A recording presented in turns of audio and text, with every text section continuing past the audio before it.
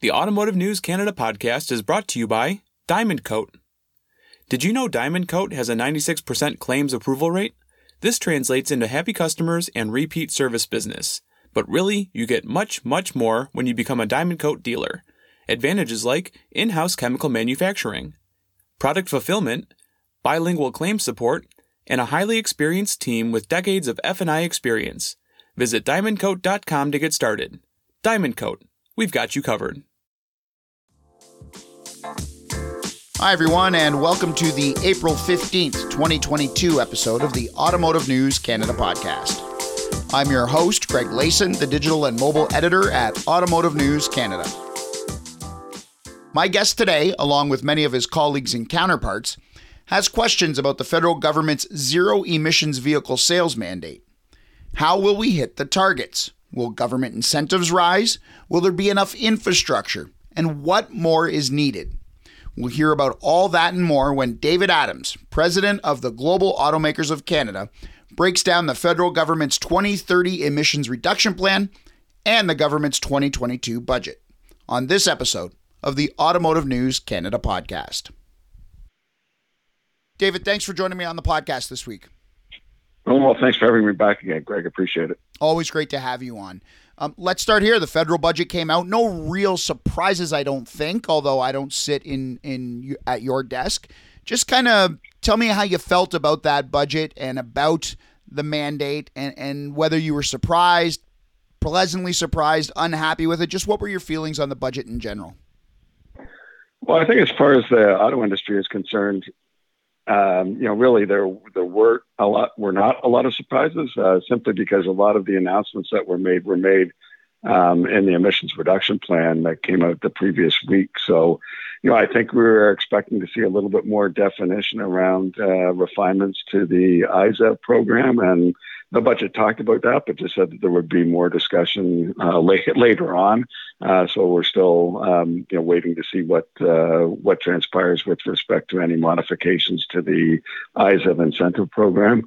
Obviously, the industry had a list of things that we were looking for in the budget that, happy to review with you. But I think if you look at where the government put some money in terms of critical mineral strategy, money for, growth and innovation, there's certainly billions of dollars there that seem to have been committed to trying to grow clean transportation in Canada. But I think as far as dealing with the mandate and a pathway to get not just the industry, but consumers to where the government wants to go, I think more could have been done.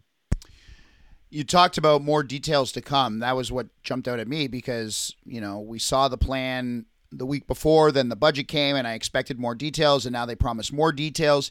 Do you get a sense that the government is listening to the industry? What is that back and forth like? Well, the government has been consulting on modifications to the ISEV program, and we think that those are necessary because right now there's a cap that for all intents and purposes is $45,000 on vehicles that would be eligible to receive a rebate of up to $5,000. And while there's 70 plus models on the road, only about 23 of the models that are on the road right now, BVs, actually qualify for that incentive. And, to a certain extent, it's trying to put square pegs into round holes because, as you well know, about 80% of the market is light trucks and sport utility vehicles. Right. And the vehicles, the EVs that are currently on offer in the marketplace, we're seeing some migration, but they still tend to be perhaps smaller vehicles, sedans, and that sort of thing, and not really in the wheelhouse of where consumers are purchasing vehicles. So, those vehicles, when they do come to market, are going to be more expensive. So, in an ideal world, we like to see the a couple of things: the incentive amount increase, and also the MSRP cap increased as well. I think it's particularly important to see the incentive increase, which it doesn't look like at this point that the government is contemplating that because, between the ISEV program coming into effect and where we sit right now, the government has put in, suggested they're going to mandate these set, and they've actually made the targets more stringent. We were sitting at requirement for 50% EV sales by 2030, and then under the emissions reduction plan announced last week, or on the 29th rather, that's gone up to at least 60% for by 2030. So the targets keep on getting more stringent, and we think that the government needs to be there to support those targets and more aggressive targets that they're setting. Right now, incentives are at $5,000 maximum, depending on make, model, price, battery range. There's a whole host of qualifications that you need to meet. Sure. Your organization, and I believe it's the NDP and some others, have called for $15,000 in incentives. You want to triple that number. How does $5,000 or $15,000 compare globally? What is sort of the average? Is $5,000 below the average and $15,000 above, or is $15,000 the global average? I just wonder how we stack up. Well, sure. If you take a look at the jurisdiction that Canadian provinces or Canada likes to compare it with itself to California, the incentive amount there is $7,000, and then there's also federally in the United States there's a $7,500 tax credit, which is slightly different than obviously an incentive at the point of purchase. But the U.S. had contemplated under the Build Back Better bill putting in place a $12,500 incentive, which would equate, once you do the currency conversion, to about $15,000 Canadian. You look at jurisdictions around the world, and they have a mix of incentives and also measures that would, for instance, strip the value-added tax or sales tax off of EV purchases, which is something we haven't really looked at here in Canada. And some jurisdictions have also added an extra incentive if you scrap an ICE vehicle and purchase a ZEV, you not only get a ZEV incentive, but also an extra incentive for scrapping an internal combustion engine vehicle. Out of looking at global jurisdictions, oddly enough, I don't know if it's still the case, but at least a year ago, and the article that I saw, Romania seems to be one of the most robust jurisdictions, offering incentives of 10,000 euros for vehicles. So there's around the world there's still obviously incentives are still viewed as a necessary tool to have consumers adopt EVs and to bridge that price gap between an ICE vehicle and a zero emission vehicle. Does the message need to be clear that incentives aren't here forever? Is that something that the general public needs to know? Because I think some people might say, well, why should I pay for someone else's car? Or we've heard Doug Ford say it, why should I offer an incentive to rich people who can buy a Tesla, is essentially what he said. But do folks need to know that these aren't here forever? Or are they here forever? What would you like to see as an association? Well, no, I think we've always been clear that incentives aren't here forever, and they don't need to be here forever, but they do need to be here until we get far closer to price parity in terms of price of a ZEV, which is still not just a few $1,000s, but in some cases tens of thousands of dollars more expensive than an ICE vehicle. And then, well, when will that happen? I think there's various assertions that have been made in terms of when we're going to see price parity, but I think there's general agreement that would be by the end of the decade. I think the commitment that was made in the budget, going back to the budget, is that the government was going to refund the IZEV program to the tune of $1.7 billion. And that's out to 2025. So that's probably still short of when we're expecting to see price parity. So unless that program gets, again, refunded again, we would probably still be in a situation where, the ZEV vehicles will be more expensive than an ICE vehicle, for instance. The Global Automakers of Canada, along with the Canadian Vehicles Manufacturers Association and the Canadian Automobile Dealers Association, are all sort of together on this issue and in how they're dealing with the budget and the suggestions and the consultations. One of the things that those groups have talked about is aligning ourselves more closely with the U.S. when it comes to things like rebates and like incentives and like regulation. And we have that already with safety-related regulation and fuel efficiency and fuel economy to some extent. Why haven't we been working more closely with the U.S. on this, or are we and we just don't hear about it?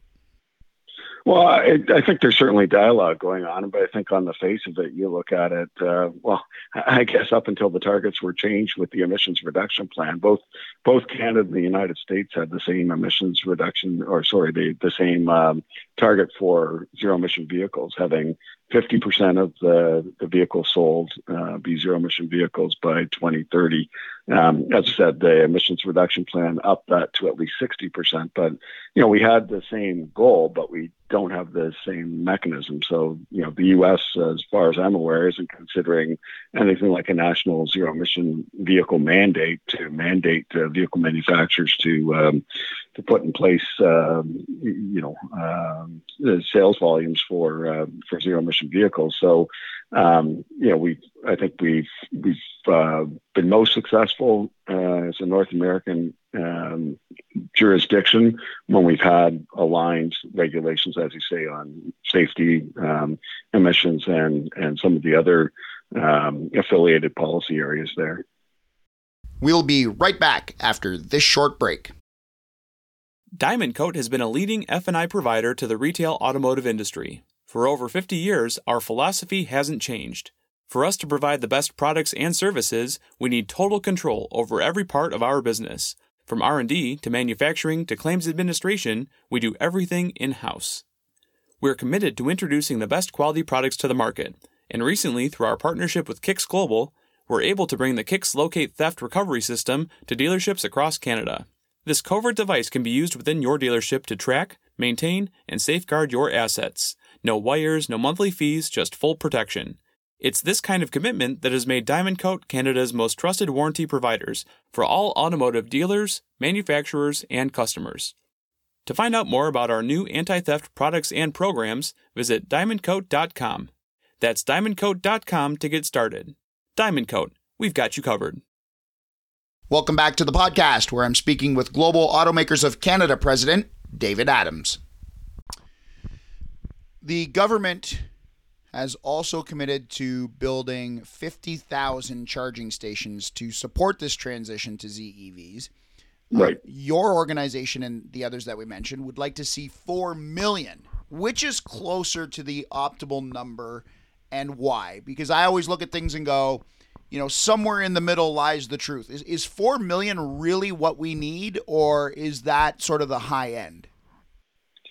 Well, I think that's derived from information provided by the Canadian Energy Regulator. And if you look at sort of a standard ratio of having one charging station for every 10 EVs, that's how you sort of get to the 4 million number. But I think even if we look at